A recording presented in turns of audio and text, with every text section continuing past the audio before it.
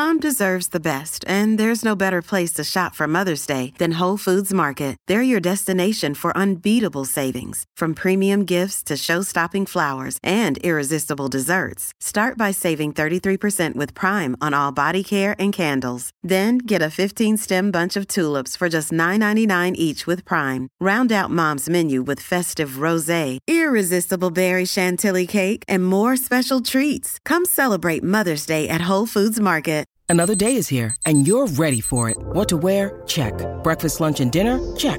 Planning for what's next and how to save for it? That's where Bank of America can help. For your financial to-dos, Bank of America has experts ready to help get you closer to your goals. Get started at one of our local financial centers or 24/7 in our mobile banking app. Find a location near you at bankofamerica.com/talktous. What would you like the power to do? Mobile banking requires downloading the app and is only available for select devices. Message and data rates may apply. Bank of America N.A., member FDIC. Welcome to I'm Absolutely Fine, the podcast from the mid-adult that looks at all the glamour and indignity of being a grown-up. Sleep, eh? What a nightmare! It doesn't help that we are constantly bombarded with messages about the catastrophic implications of bad sleep. The pressure! It's enough to banish sleep for good. So we're delighted that this week the podcast is calmly sponsored by Oto's CBD sleep drops. Now, I've been taking them every night and I have found that I'm definitely calmer around sleep. When that loop of shame/stress starts playing in my head, I can just wave it off and, well, turn over. One of the most common misconceptions about CBD is that it makes you drowsy, when actually CBD optimizes your natural sleep-wake cycle. It helps the body effectively process stress and anxiety, and Oto is the UK's most awarded CBD brand. So why not give yourself the best possible chance of a good night's sleep with Oto Sleep Drops? Hi everyone, I'm Emily and I'm absolutely fine, but I do not have any taste at all. In fact, and this is not a COVID taste test thing, this means I cannot decide what I like and whether it looks good and whether I can put it together.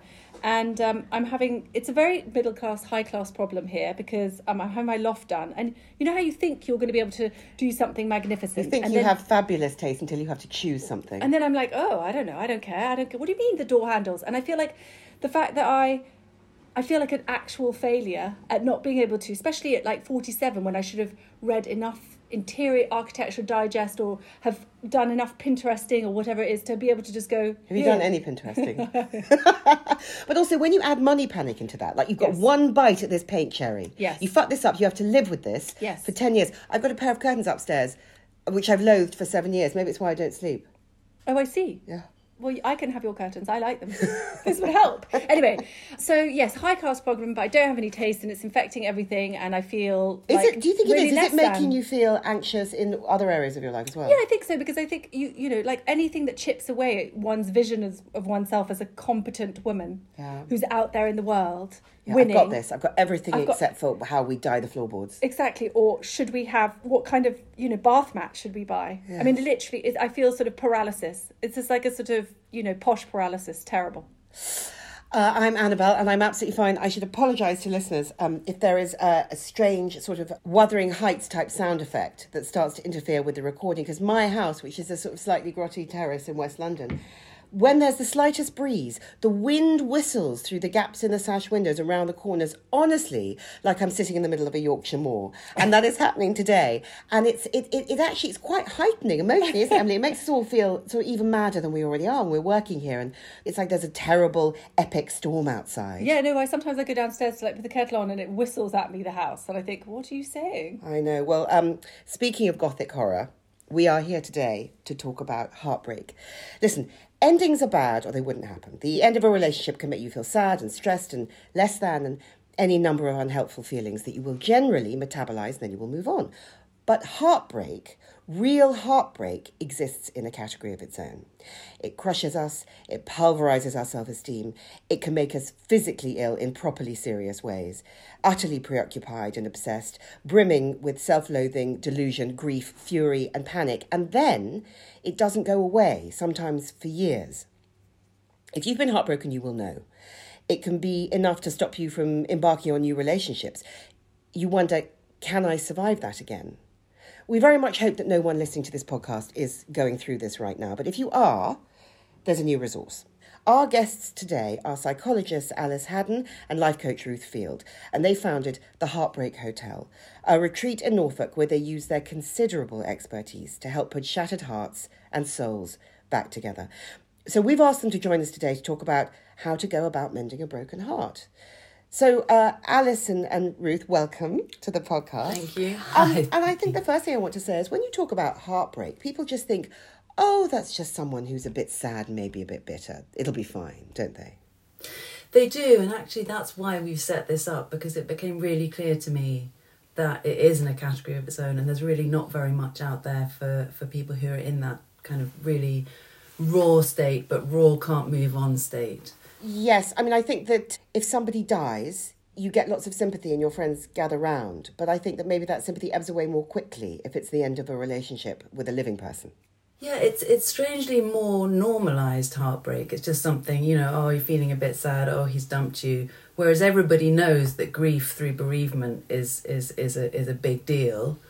But I think people heartbreak is part of what it is to be alive, and on you go. Whereas actually it's not. It can be really, really traumatic, and it can trap you for years in a kind of ruminative cycle of anger and bitterness and lack of confidence. And so, yeah, I think it's time to take it seriously. There's quite a sort of 19th century kind of attitude to sort of women and heartbreak too as well. It's like, oh, she had a disappointment, rather than her entire life was kind of, blown up and irreversible. It was like, oh, she had a disappointment back in the day. And actually, yeah, I mean, I feel like everything that I've read about heartbreak recently, including that scientist Florence Williams, who's written a book about it, who basically gave herself... She got diabetes, she got an autoimmune disorder, I think something happened to her heart, it was all the panic. It was like the end of her the body kept the score. When her marriage walked out. And I mean... Her husband walked out, not her marriage. My God. Her marriage walked out. But I think also we get preoccupied, don't we, with, let's say it's a marriage. Oh God, money and houses and children and the practical stuff. And so I'm sure you can often find yourself, neglecting the horror that's going on inside your own, heart and head. Yes, it's that dissonance that at the Heartbreak Hotel we try and help women make sense of. What are some of the most acute cases of heartbreak you've seen? How long have they lasted for? What have the symptoms been that you've diagnosed, really? Well, we do, when anybody comes onto the retreat, we ask them to tell us how they're feeling and how they want to feel at the end of the retreat. So we're sort of developing an inventory, if you like, of the feelings around heartbreak.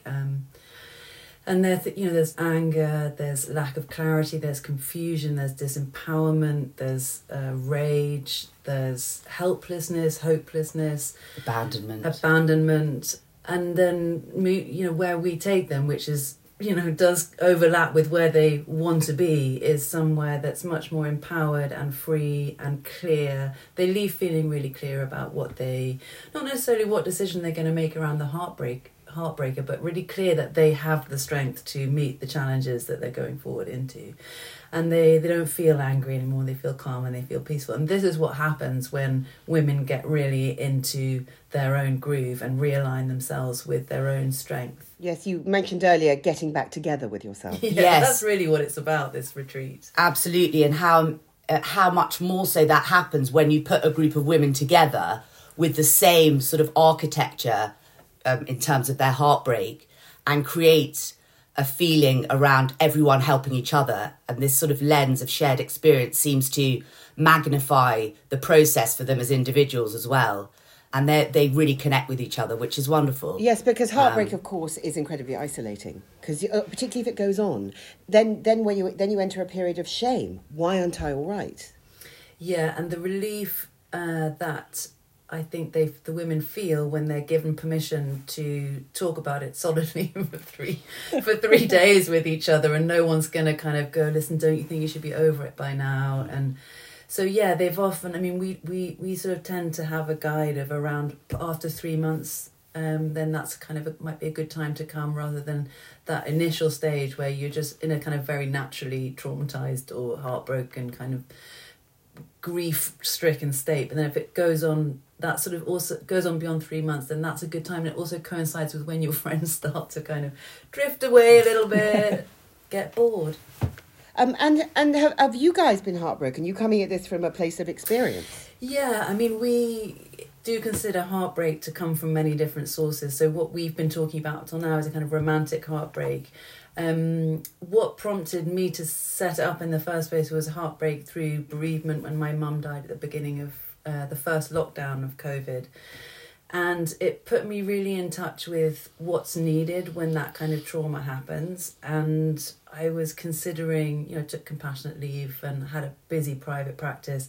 And I was just reconsidering things as lots of people were doing over COVID. And it occurred to me there was a little bit of a mismatch between what is offered usually therapeutically, which is a 50-minute session every week, and what is really needed when you're heartbroken, whether that's through grief or through romantic betrayal or financial infidelity. And what I felt was needed was this kind of wraparound intensive care experience where there's hot water bottles, there's fires, you don't have to make any decision, there's great food, you're kind of told where to be at what time, and you're cared for. You don't lift a finger, and everything is designed to, it's like the tinfoil the tinfoil that they put around marathon runners. It's like you're traumatized and you need that care. So sweat it out now. It's like a sort of immersive grief experience, which I think is I think you're right, because if you have to keep doing all the things that you're supposed to do in your real life, you constantly butt up against the dissonance between your feelings and the structures. You're so compromised by heartbreak that in order to work and function, that takes all your resources, so you won't have any fuel left to try and heal or move forwards, I suppose. Yes, and actually another thing on the retreat that we were sort of, I think, a bit surprised by, because we thought one thing that needs to happen is for these women to be able to do the work, they need to have all of those decisions taken away so they don't have to do that, but also, not to have phones and not to have alcohol, because those two things are hugely, we use them as crutches, don't we, to sort of numb and distract us. But we were surprised how readily the women give up their phones and are willing and able and didn't want them back at the end. But it's extraordinary how much more space you have to shine a light on, the uncomfortable feelings that you need to sit with in order to move forward. Once you don't have a phone or a drink, to deal with it at the end of the day. If you've been, if it's abandonment, if you've been left by somebody, it's that kind of heartbreak. Then the phone is the portal to this sort of awful delusional possibility. It's going a way to get to them, a way for them to get to you. If that's removed, then you can actually, start to heal a little bit, I suppose. Exactly. So what processes do you go through? But I also want to ask you what you would advise people to do who are in this predicament, who don't have the time or the money to do a retreat. Is, how do you go about beginning this process when you're in hell? Well, I mean, I think the intensive care idea is the first thing, that you have to give yourself permission to put the metaphorical tinfoil around yourself, because that is what you need, whether you know it or not. That, you do need to take care of yourself in that way. One of the first things we do at the Heartbreak Hotel is we ask the women to write their story down of the betrayal, which is always a really helpful thing to do in itself. You can do that wherever you are. It's a hard thing to do that, though, isn't it? Because it kind of actualises it. Yeah, but that's important. Yeah. And obviously the women coming to our retreats know that they will also read that out. So there's a purpose to writing it beyond putting it in a diary and keeping it under your mattress. So that's a significant part of coming to full awareness of it, sharing it. But then we, at that point, after that, we then, each of our guests takes a vow to no longer speak about the heartbreaker. So they're banished from the weekend at that point. And if you're at home, because what we noticed is that there's rumination, and you probably know it from being with friends and, heartbreaking, that on and on, you're having a conversation and then he texted this or she texted that, and I can't And then the awful sort of conjecture. Yes. What do you think he's doing? What do you think he's thinking? Do you think he misses me? Do you think he's thinking about me? And also millions of reasons. Like, of course, he's done this because he's, trapped under a bus or whatever. This sort of endless sort of fictionalizing of why it is that she might be behaving that way. Yes. So one of the techniques that could be quite useful for people at home that Alice has suggested is called, we call it the rumination buster. And so you can't actually stop that process of rumination. And if you tell yourself to stop it, you're just going to increase it. But what you can do is say, right, I'm going to give myself half an hour between 6 and 6:30 every day where I can let rip and just ruminate to my heart's content. But after that half an hour's up, it's up. So you sort of allow yourself a slot in which to ruminate, and then it's like the worry slot. People use that technique for anxiety, don't they? You've got 20 minutes a day to panic, and apart from that, you just have to get on with this it. This is the Stoic meditation thing as well. Don't. I discovered Stoic meditation. Now I'm obsessed, which is basically where you imagine the worst things for like 20 minutes. Exactly. Great idea. And then you move on. I'm not doing it, by the way, because I No, feel like I do that. I do that all the time anyway. But I think. But I suppose it tugs the stuff out of your subconscious, doesn't it? It's there on the table. Look at it, and then go. So no more talking about the ex. No more talking about the ex and we have another sort of mechanism which we call giving your ex the finger, which is to sort of, you imagine them, you shrink them right down to a sort of silly cartoon size or cartoon character, and you kind of put them on the end of your finger, and then all those things that you hear them say, like, you're no good, she's better, or whatever it is, you just imagine them saying it from this position of like this. So it just kind of lessens the power of them a little bit. And then yes, the idea is that the healing comes from really focusing on yourself. Can I just go back to that word power? Because I think that's really important in heartbreak. When you are heartbroken, you have, part of your power has been taken and the rest you've been busy giving away while you've been so sad. Just literally throwing it at them. Please take everything. You have, my future happiness, sanity lies in your hands, whoever you may be, who's no longer here. So I think power must loom quite large over your weekends. I think that, when they arrive, these our guests are so disempowered and they're in a state of, I've tried everything, I've done everything, I don't know. So we, once we've got a kind of, there's an arc of the weekend, and the final section, I would say, is all about them rediscovering their own values, what's important to them, maybe what they used to do but they've given up for somebody else, and so getting them so they really know what's important to them, and that is empowering. So they have a kind of compass, if you like. So when they leave the retreat and they face their ex or their heartbreaker or the situation, they're in a position of, the power comes from this grounded in them, being grounded in themselves. This is an advertisement from BetterHelp Therapy Online. Now, you guys know that we're not shy about getting things off our chest. The tiny inconveniences that can ruin our days to the big, overwhelming worries that can flood our nights. Trouble is, we all got into the habit of saying, I'm absolutely fine. Emily and I added the but specifically to get off autopilot and give ourselves the space to say what we were really experiencing. But we weren't always so free with our inner furies. A few years ago, I began experiencing debilitating panic attacks because I felt I couldn't tell anyone all the things that I was feeling, that I was not coping, that I felt like a failure. I was so ashamed, so I kept it all bottled inside. And of course, it started leaking out. It was only when I found a therapist and began sharing those doubts and insecurities with her that the panic began to dissipate. Because therapy can be a safe space to get things off your chest and to figure out how to work through whatever's weighing you down. So if you're thinking of starting therapy, why not give BetterHelp a try? It's entirely online, designed to be convenient, flexible, and suited to your schedule.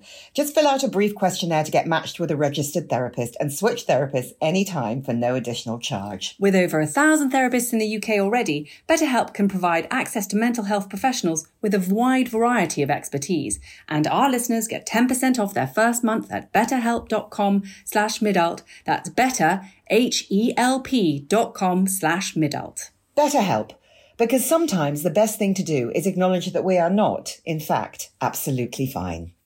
Do you think that just sort of the existence of you as a Heartbreak Hotel, as a space, as a place, is sort of empowering for women who are in this position, because it feels like you validate their pain and their grief and their process in a way that, like we've been discussing, kind of society doesn't do you find that they turn up and go, just thank God you're here, just because even just the idea of it is enough to kind of push them into and to feel seen, exactly, and to feel like there is light at the end of the tunnel, because I think you don't really feel that when you're in this very bad place. Yeah, there's definitely a sense of thank God. Yeah, like especially the first sort of people that contacted us when we started to put the message out, they were like, "Oh, I can't believe you're here," and now we can, we've done it, and we know that it's useful and helpful and, dare I say, transformational. So we can now say to them, "Come, please. I'm so glad you contacted us. We are here and we can make a difference." So it's nice. Yes, there is something amazing about that now. Is when we first started, you're hopeful that the programme we've created is going to work, but you don't know. Whereas now, whenever someone reaches out and you have a call, you just have this sense of, oh my goodness, it's going to be amazing for you, because you're going to come and we're going to be able to take you to such a different place. And it's a really amazing feeling to have the confidence to say that with great authority, definitely sign up, you're going to love it. Because I suppose you started it speculatively. You were like, we hope we can help. And England's not brilliant with heartbreak, is it? Unlike the Germans, where they have a special word for it, which I can neither remember nor pronounce, and say, Liebeskummer. That's the one. What does it mean? What does it mean? Love grief. Love grief. And they say you're in love grief, please take some time off work. We completely understand. It's a bit stiff upper lip here still, isn't it? So you're able to say, no, we're going to try something new. And it looks like it works. Amazing. What have the results been like? What has the process been like for your...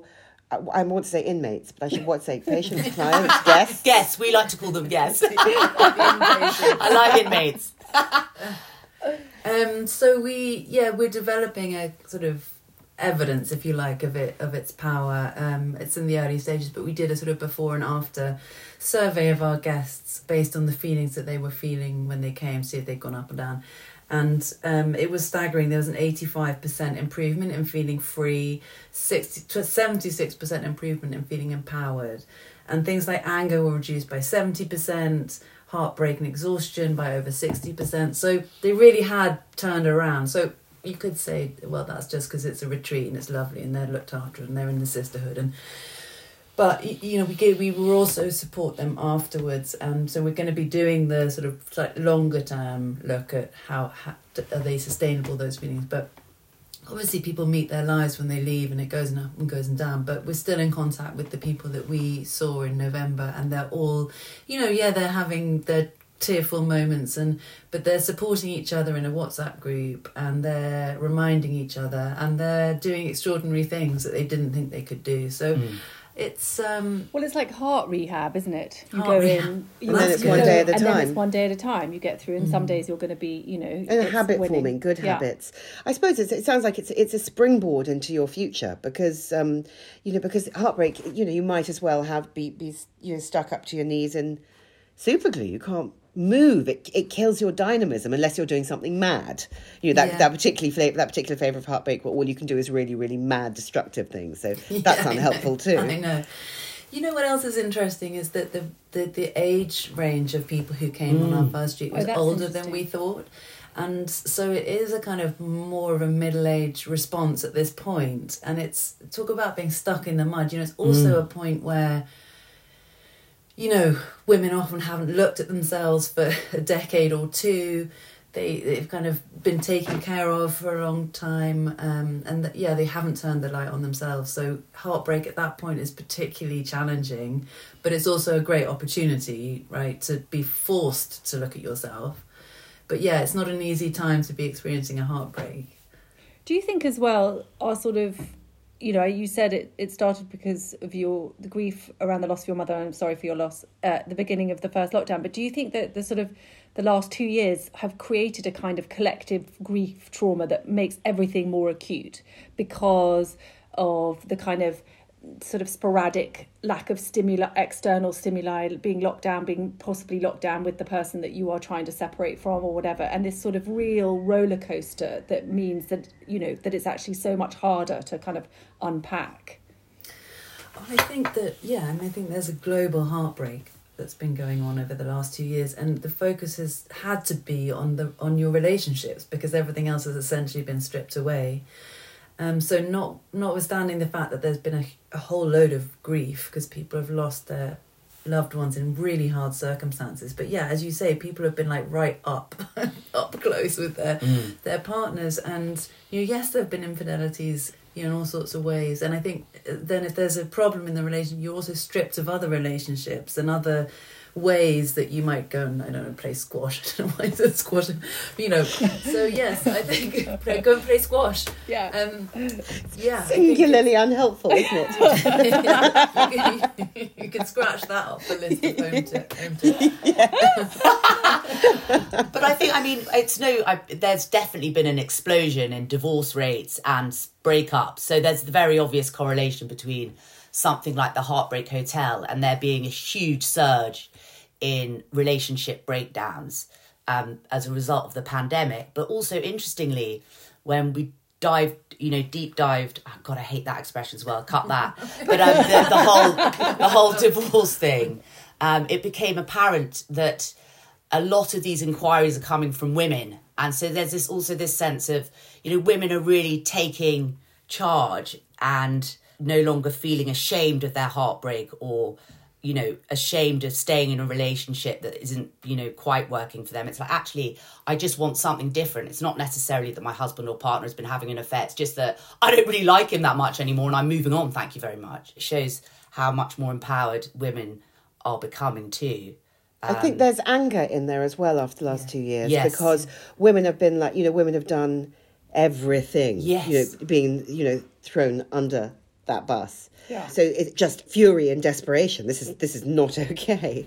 Yes, and I've had enough. I wonder whether the Me Too movement that kind of, in a way, pandemic is going to come on the heels of that. Women are feeling in a different position in terms of who they are, in terms of their femininity, their sexuality, how men treat them. So I think it's a sort of awakening, perhaps. I feel like it's changed more in the last 2 years than in the last 10.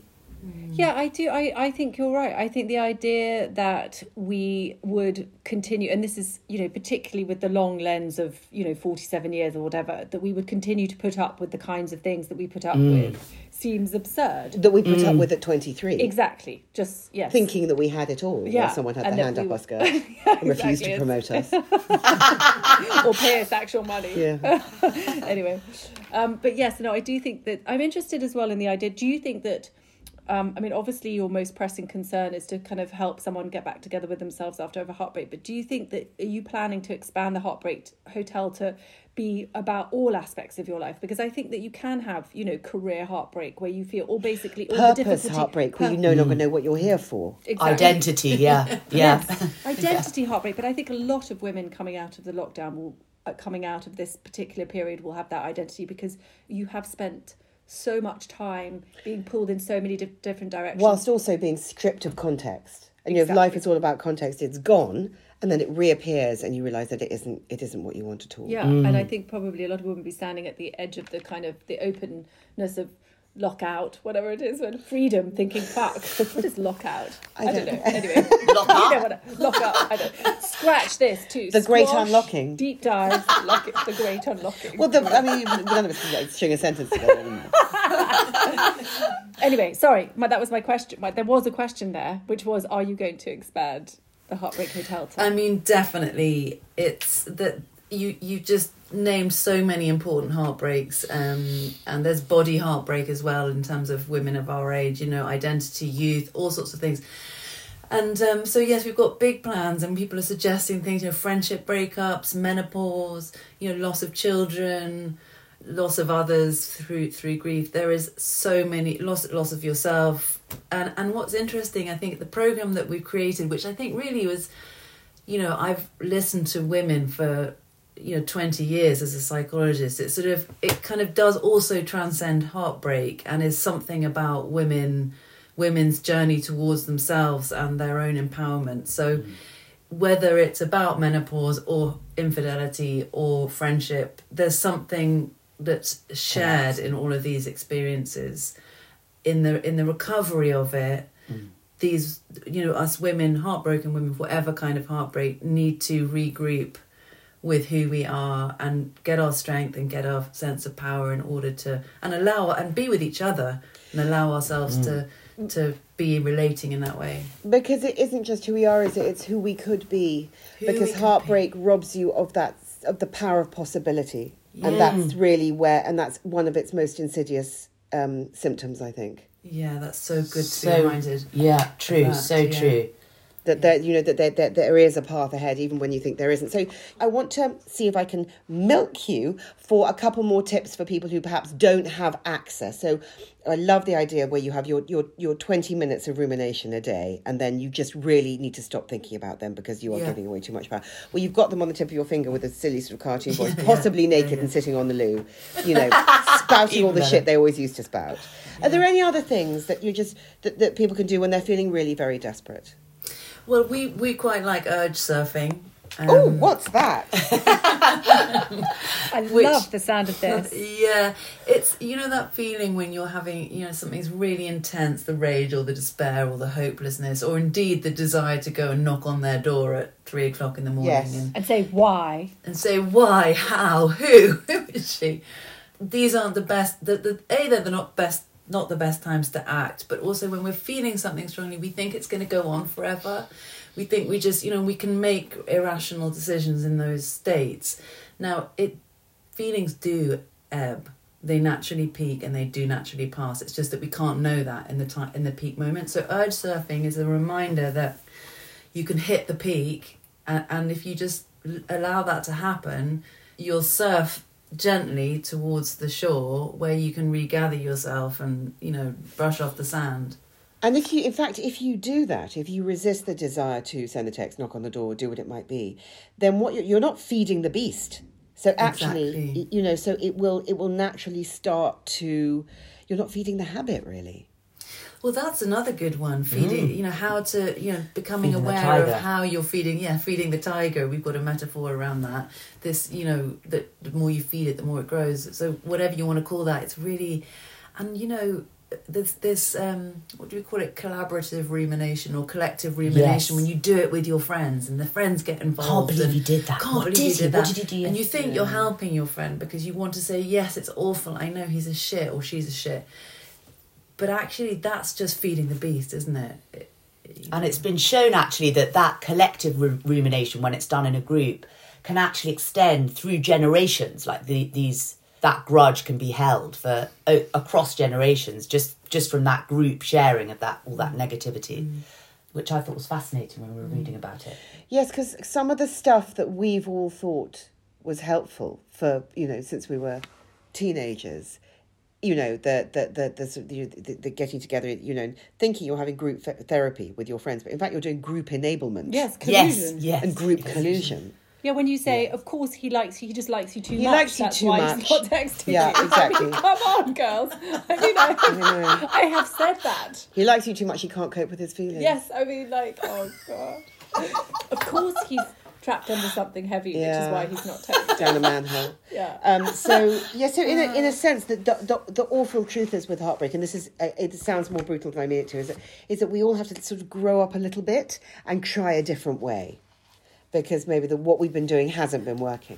Well, it's just back to your point about being British. Maybe there is something a little bit about, that the pathway through to recovery is to have your feelings, even though it's awful, rather than to avoid them or ruminate on them, which rumination is really just an emotional avoidance. To go through it rather than around it. Yeah. Which is, feels almost impossibly painful, and which is maybe why if you can institutionalise yourself for 3 days with cosy beds and hot water bottles and, nice dinners with you guys, then it gives you, it makes you feel supported enough to go through the beginning of that really hard stuff rather than just to keep avoiding the reality of it. Yeah, and I think because we don't take heartbreak seriously enough, there isn't really a roadmap through it so much. You can go and see a bereavement counsellor, but it's not the same, really. It's similar, but... So it's yes, I can go to this place and be looked after, and also look, they represent some way out of this, which I think when you're really heartbroken, you just can't see a way out, can you? No, and just booking yourself into the retreat is your first step in finding some kind of possibility or hope or Showing you've promise got faith of- in your own future. And Exactly. if you don't have faith in your own future, then you know you really have a problem. Yeah. I think it's amazing. So people can find you. Where can they find you?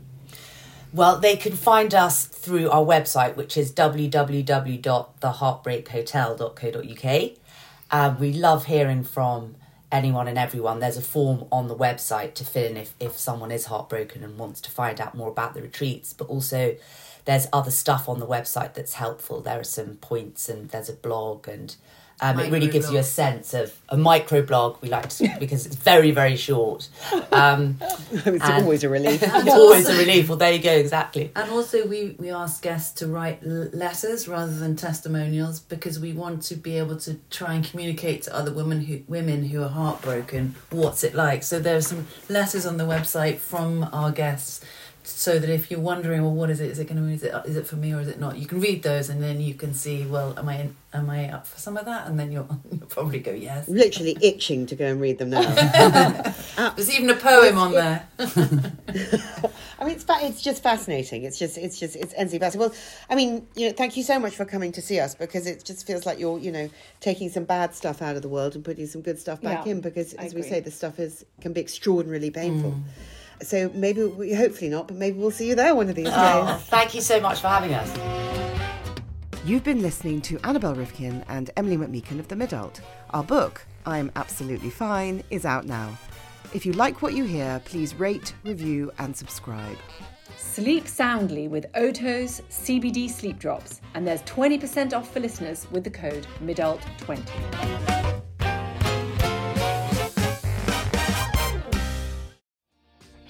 Hi, my name is Kay Adams, and to be honest, I'm not so good with the ageing process, so I enlisted my old chum, the filter-free Cara McKenzie, to advise. Could you imagine being a porn star? The room would need to be really hot for me to strip off. To be honest, she's not much help, but she is rather amusing. And along with some great guests, Jo Brand, Andy Oliver, Anton Dubeck, Ruth Langsford and Craig Revel-Horwood, darling, we are learning how to be 60. Listen wherever you get your podcasts.